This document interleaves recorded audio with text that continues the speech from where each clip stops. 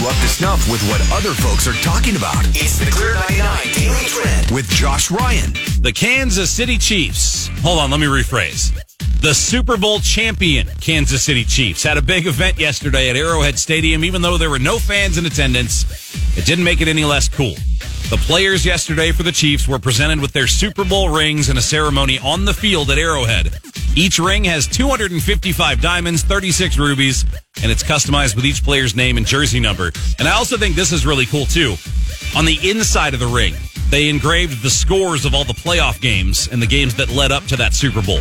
And then somebody on Twitter, this was the best tweet I saw. It was a video of Patrick Mahomes looking at his Super Bowl ring, and it said, "Find someone who loves you as much to look at you like Patrick Mahomes looked at his Super Bowl ring."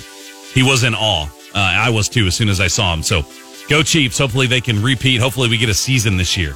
Fingers crossed that they can defend their Super Bowl title. KCLR Boonville, Columbia, a #1 ranked Nielsen station. The day's best country. Clear 99.